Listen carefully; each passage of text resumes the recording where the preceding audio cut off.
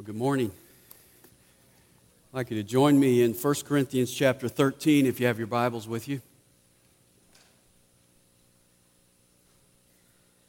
Many have referred to this as the love chapter, and rightly so, because the word love is used 9 times in this chapter. But in reality, love is a major theme of the entire Bible. In fact, you can call this the love book. John 13:35 says, "By this shall all men know that you are my disciples, if you have love for one another." 1 John 4:8 says, "The one who does not love does not know God, for God is love." Galatians 5:22 says, "But the fruit of the Spirit is love." 1 Timothy 1:5 says, "But the goal of our instruction is knowing a lot." No. But the goal of our instruction is love from a pure heart and a good conscience and a sincere faith. 1 Corinthians 16:14 says, "Let all that you do be done in love." Colossians 3:14 says, "And beyond all these things, put on love, which is the perfect bond of unity." 1 Corinthians 14:1 says, "Pursue love." Philippians 1:9 says, "And this I pray, that your love may abound still more and more." Hebrews 13:1 says, "Let love continue." 1 Thessalonians 3:12 says, "And may the Lord cause you to increase and abound in love for one another and for all men." 1 Peter 4:8 says, "Above all, keep fervent in your love for one another." Philippians 2:2 says, "Be of the same mind, maintaining the same love." 2 Corinthians 8:8 says, "Be sincere in love." Romans 12:9 says, "Let love be without hypocrisy." Hebrews 10:24 says, "Stimulate one another to love." And what is God saying? He's saying that love is the pinnacle of life. It's the highest expression of life. Love is, as 1 Corinthians 13:13 says, the greatest of these. And in the first 3 verses of chapter 13, he shows us the prominence of love. He tells us that me plus everything minus love equals 0. If love is not the greatest contribution of my life, I make no contribution. And then in verses 4 to 7, we see the properties of love. He gives us 15 descriptions of love. Here's what love looks like in street clothes. Here's how to put shoe leather on that idea of love. And he tells us love is patient. Love is kind. Love is not jealous. Love does not brag. Love is not arrogant. And love is not rude. We have covered those descriptions. This morning, we want to pick up in verse 5 with the 7th description of love. It does not seek its own. Love is not self-seeking.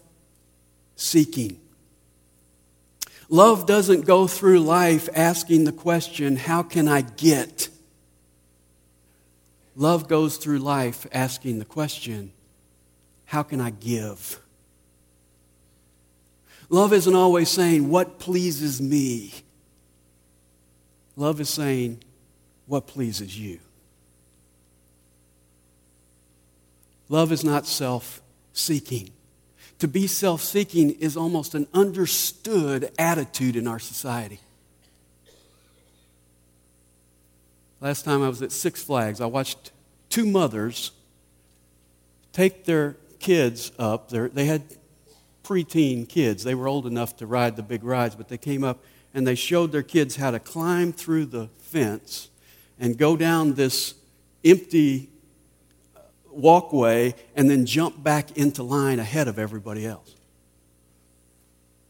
And I thought to myself, not only are you guys self-centered, but you're teaching your kids how to do this. And it's an acceptable thing.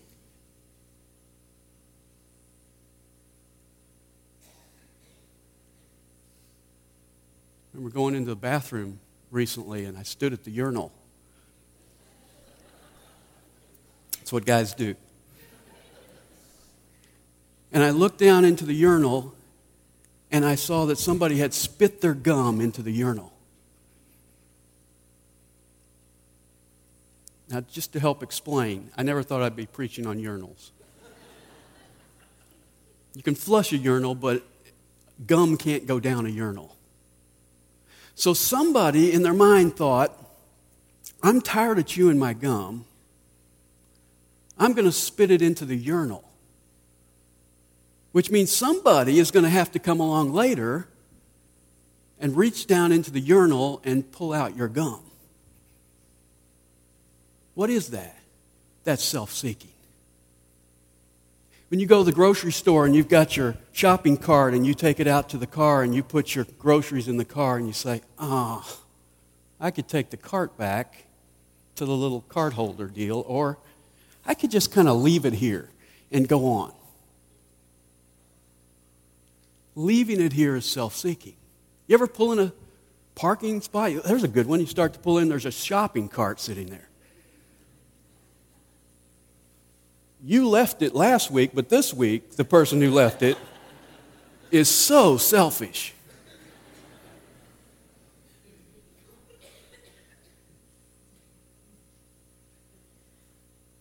I was in Starbucks yesterday morning. There was a line. So they were making the coffee for people that were way back in the line. So they asked this lady, she was with her husband, he said, well, what would you like? And she said, the usual. And she turned around and started talking to her friend that she was talking to there. And the guy kind of goes. So her husband looked awkward, so he elbows her and says, he wants to know what you want. And she turned around and said, the usual. And she started talking again. And I thought to myself, I guess that's why you pay so much for a cup of coffee. $4 for a cup of coffee, I get to be treated like I'm somebody special. Couldn't believe it. She left, I went up there and they said, what do you want? I said, the usual.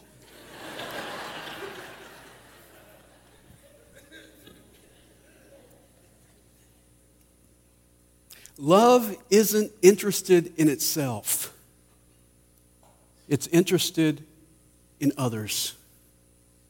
Jesus said in Mark 10:45, for even the Son of Man did not come to be served, but to serve, and to give his life as a ransom for many. Love is never selfish. Linsky said, if you can root selfishness out of a relationship, you have planted the Garden of Eden. Love serves other people. Love gives its life for other people. Love is interested in the good of other people. There's a sad commentary on this in Philippians chapter 2, and if you'd look over there, I want to show you something. Philippians chapter 2 and verse 19.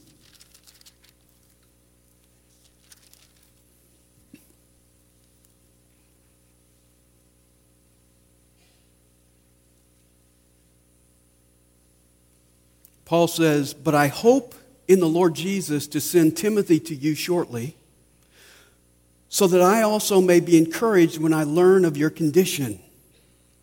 For I have no one else of kindred spirit who will genuinely be concerned for your welfare. Notice verse 21. For they all seek their own interests, not those of Christ Jesus. Paul said, I want to send somebody to find out how you're doing, and I can only find one person who is genuinely concerned about your welfare. Everybody else is interested in themselves. If Paul was here today and he wrote this, what would he say about us? Would you be the exception? Everybody's thinking about their own interests except Love doesn't seek its own. What are your goals in life? What is it you want to accomplish in life? And let me ask you this. If you accomplish it, who benefits? You or other people? What are your goals for the rest of today? For the rest of this week? If you achieve your goals, whose interest do you have at heart? You see, love has the welfare of other people at heart because love does not seek its own. I used to know a girl who said, whenever I get depressed, I go out and buy myself something. Kind of like the lady I heard about who said, when I'm down in the dumps, I get myself a hat. A fellow looked at her hat and said, oh, so that's where you get them.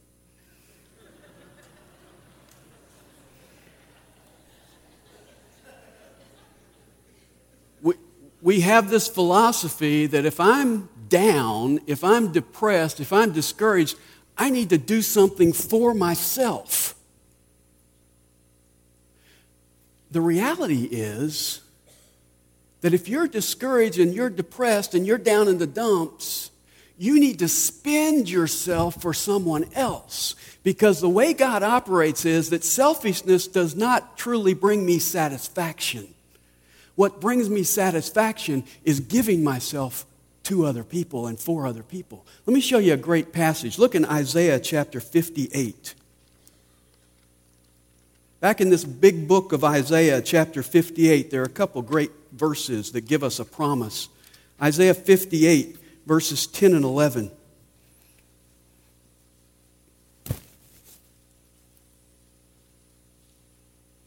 Notice verse 10. Excuse me.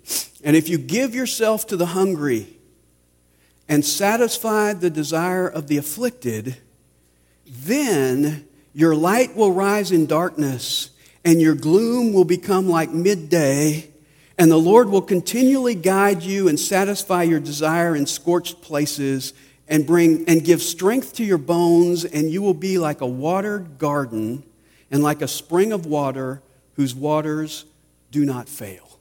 That's an if-then promise. If you will give yourself to the hungry and satisfy the desire of the afflicted, then your light will rise in darkness and your gloom will become like the midday sun. How do you get out of depression? You give yourself away to other people. You love other people because love does not seek its own. Eighth description of love in 1 Corinthians chapter 13 is that love is not provoked.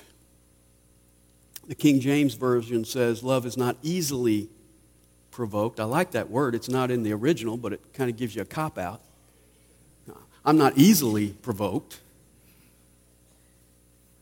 The verse says love is not provoked. And the Greek word means to sharpen, to stimulate, to rouse to anger. It's the idea of a sudden outburst. Love never gets upset. Love never gets irritated.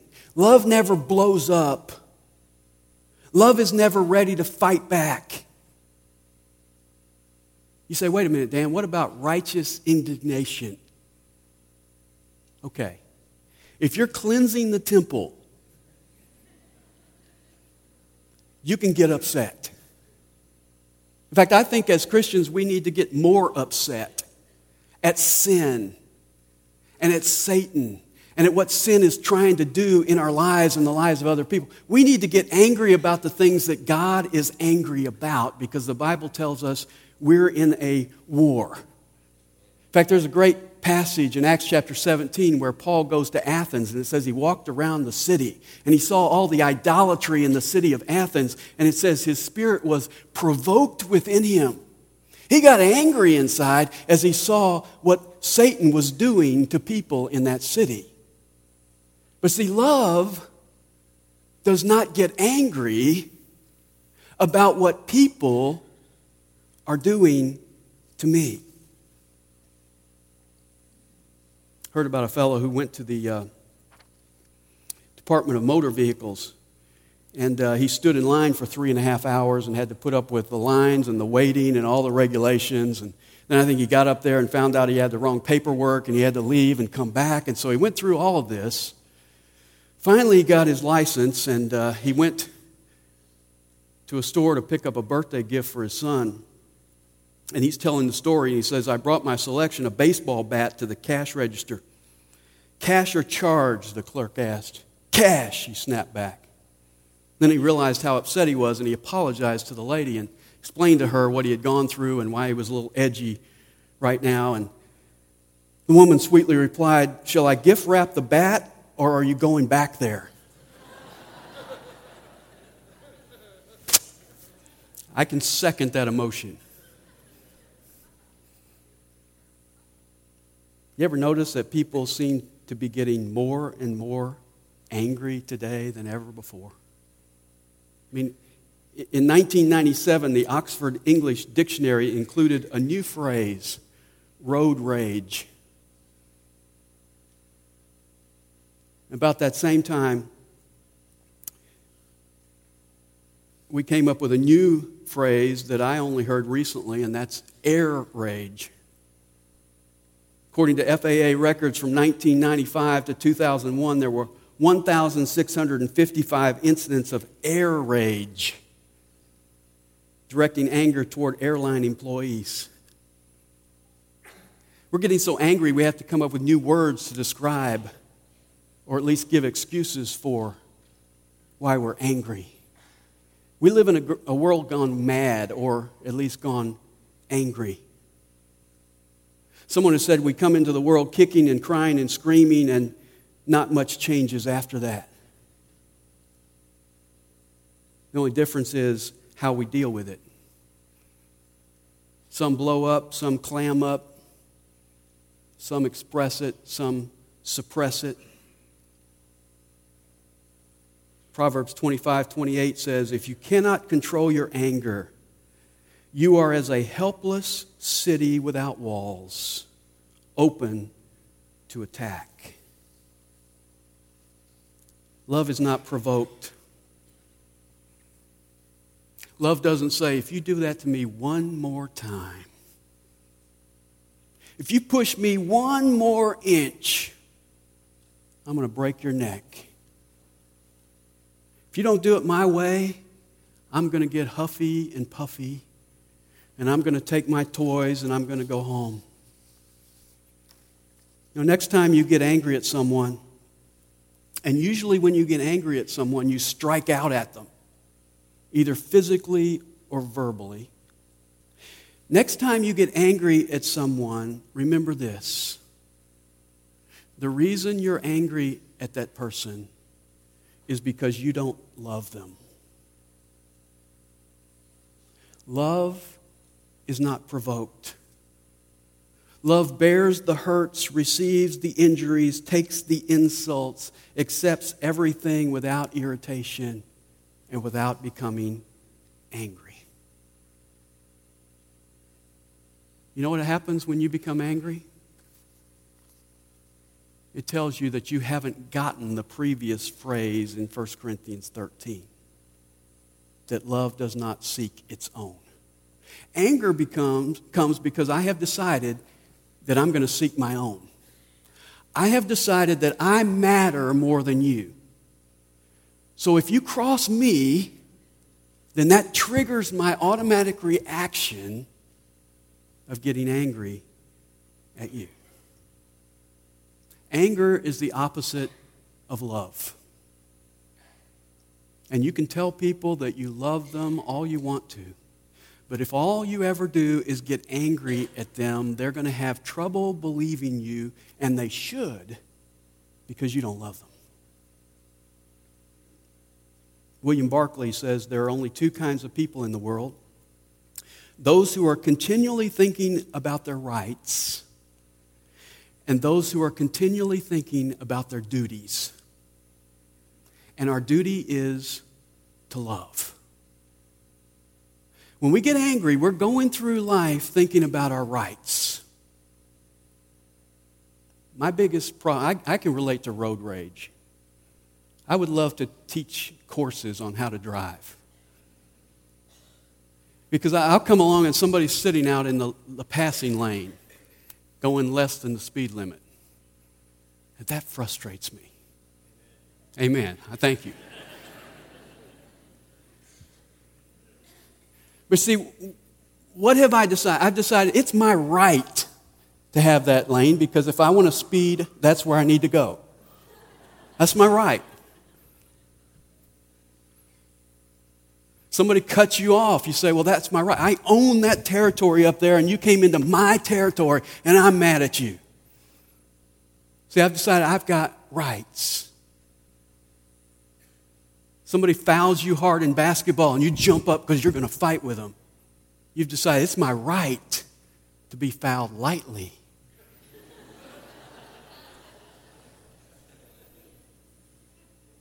See, the problem is we have this preset mind that says, I have my rights and I matter more than you. It doesn't matter that last week I did the same thing. It doesn't matter that last week I probably cut somebody else off. I had somebody tell me in church one time, they said, I was out running with my friend and you came by in your little red truck and you almost ran over us. And they said, I was just about to say to my friend, there's my pastor. And then I had to say, get out of the way.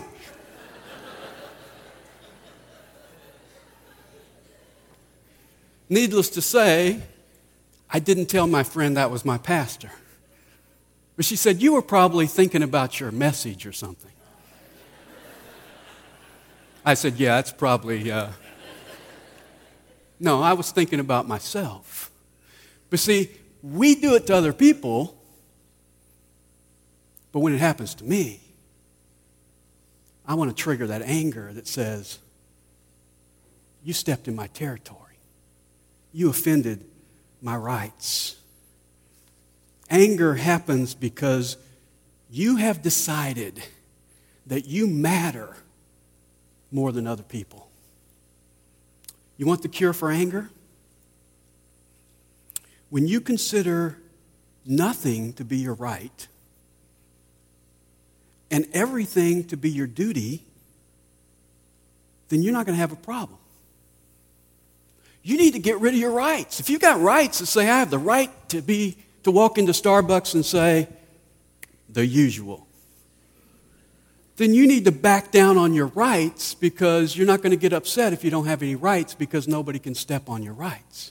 Get rid of your rights and understand that your duty is to love, and then people can offend me and offend me and offend me. It doesn't matter because I don't have any rights. And since my duty is to love, when they offend me, it gives me a great opportunity to love them afresh once again.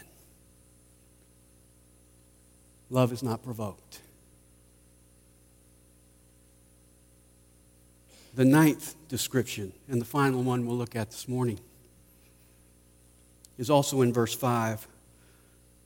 Love does not take into account a wrong. Now that's an accounting term. Love never keeps books on evil done against it. Love doesn't hold someone else accountable for something that they've done to me. Love forgives and love forgets. Heard about a fellow who said, every time my wife and I have a conflict, she gets historical.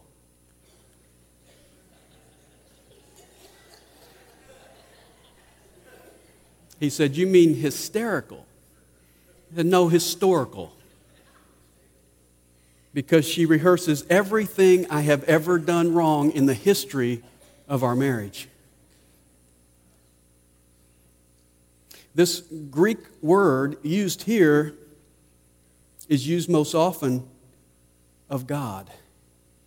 And the Bible tells us that God doesn't keep books on you and me.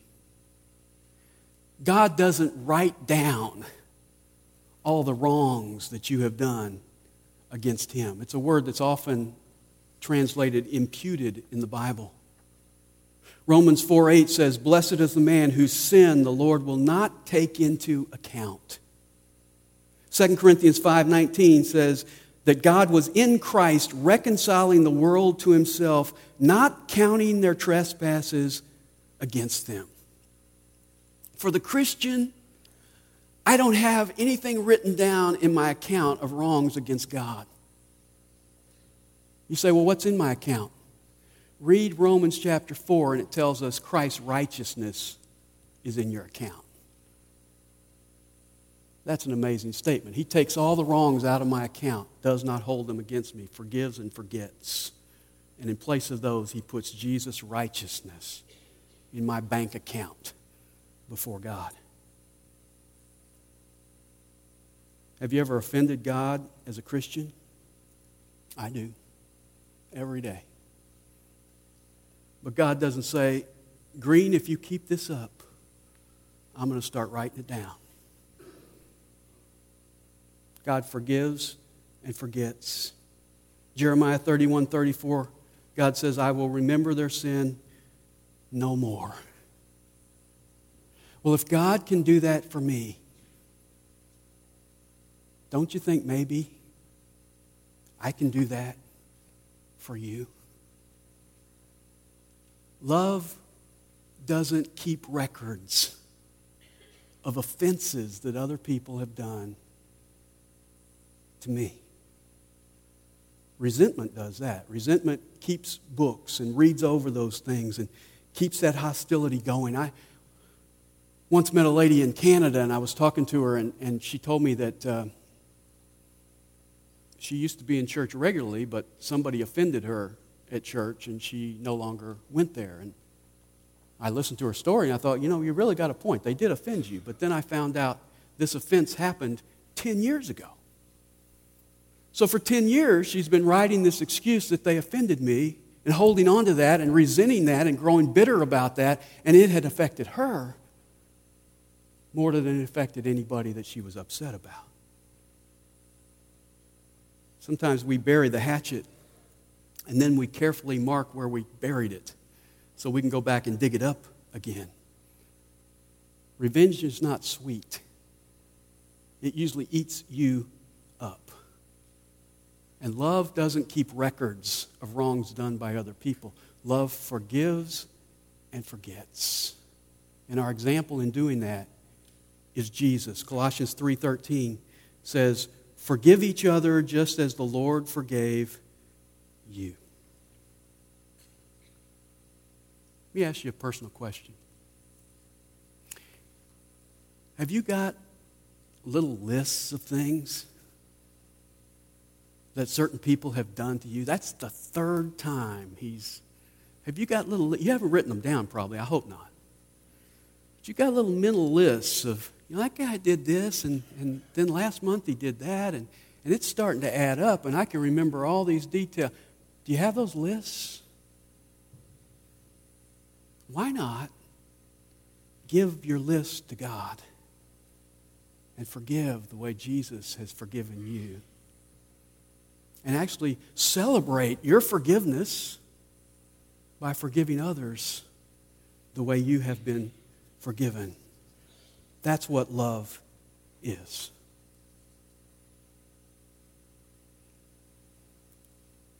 Carl and Edith Taylor lived in Waltham, Massachusetts. And Carl had a very good job with the United States government. One day he got word that he was to go to Okinawa for several months. Those several months actually extended into more than a year. And Edith stayed home and did the work around the house and kept their garden. And at first, Carl wrote to her on a regular basis, and then the letters began to decrease, and they got less and less and less, until one day he wrote a letter to Edith, and he said, I want a divorce.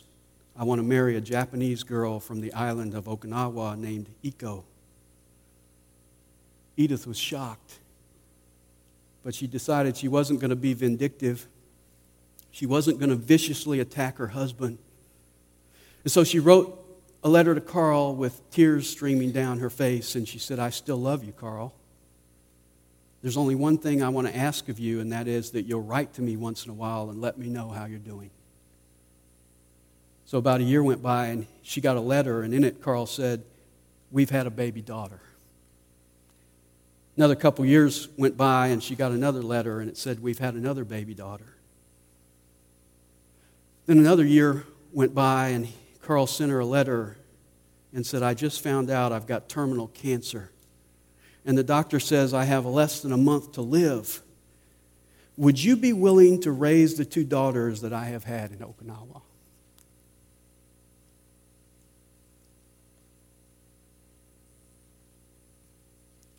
Edith wrote a letter back, and she said, "Certainly, I'll take the kids. Send them on a plane." And they put them on a plane, and she met them at the plane and took those two little Japanese-American girls into her home. She had to get a job to help cover the expenses. She spent most of her day working and taking care of these two little girls, and finally it became obvious that she couldn't keep going at her age any longer. And so she wrote a letter to Iko, Carl's second wife, and she said, "You come and live with me and care for the children, and I'll open my home to you." And so Iko came, and she lived with Edith, and together in that home, they raised those two children. That's love. Because love doesn't keep books.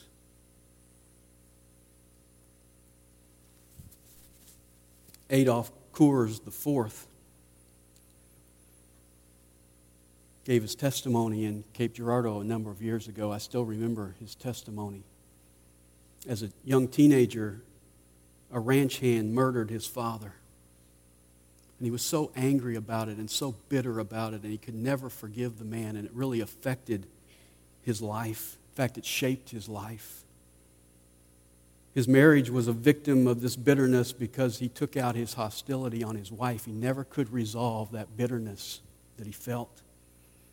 He was still struggling with that when he came into a relationship with Jesus Christ. And in his recent book, The Power of an Ordinary Life, Harvey Hook writes this. And these are the words of Adolf Coors. He said, "Later, my vision of serving self through power and personal possessions had been replaced by telling God's love story to others. As a result, I went to meet Joseph Corbett, my father's murderer, at the Colorado State Penitentiary. But Mr. Corbett would not meet with me. So in place of a face-to-face meeting, I wrote him a letter asking for his forgiveness for the hatred that I had been harboring for 17 years. I told him that I had forgiven him. And as I walked away from the prison, I felt God's love, and I was a free man." That's love. Because love doesn't keep books. Love doesn't take into account a wrong suffered. Let's pray. Father, thank you for your word. We thank you for this practical passage of Scripture that paints a picture of what love is. And as we looked at part of that picture this morning, we are reminded that love is not selfish, and love doesn't get angry, and love doesn't keep books. And Father, I pray that you would convict our hearts today in areas where we're guilty of doing these very things, and help us to realize that if we're doing these things to other people, we're not loving them. And Lord, I pray that you would help us to surrender these things to you. Surrender ourselves to you afresh this morning. I pray that your love would live its way out in our lives in such a way that we might truly be those people who seek the welfare of others, who don't get angry even when we have a right to, and who don't keep books but simply forgive and forget. We thank you for the privilege of being able to do that, because that's exactly what Jesus has done and continues to do for us.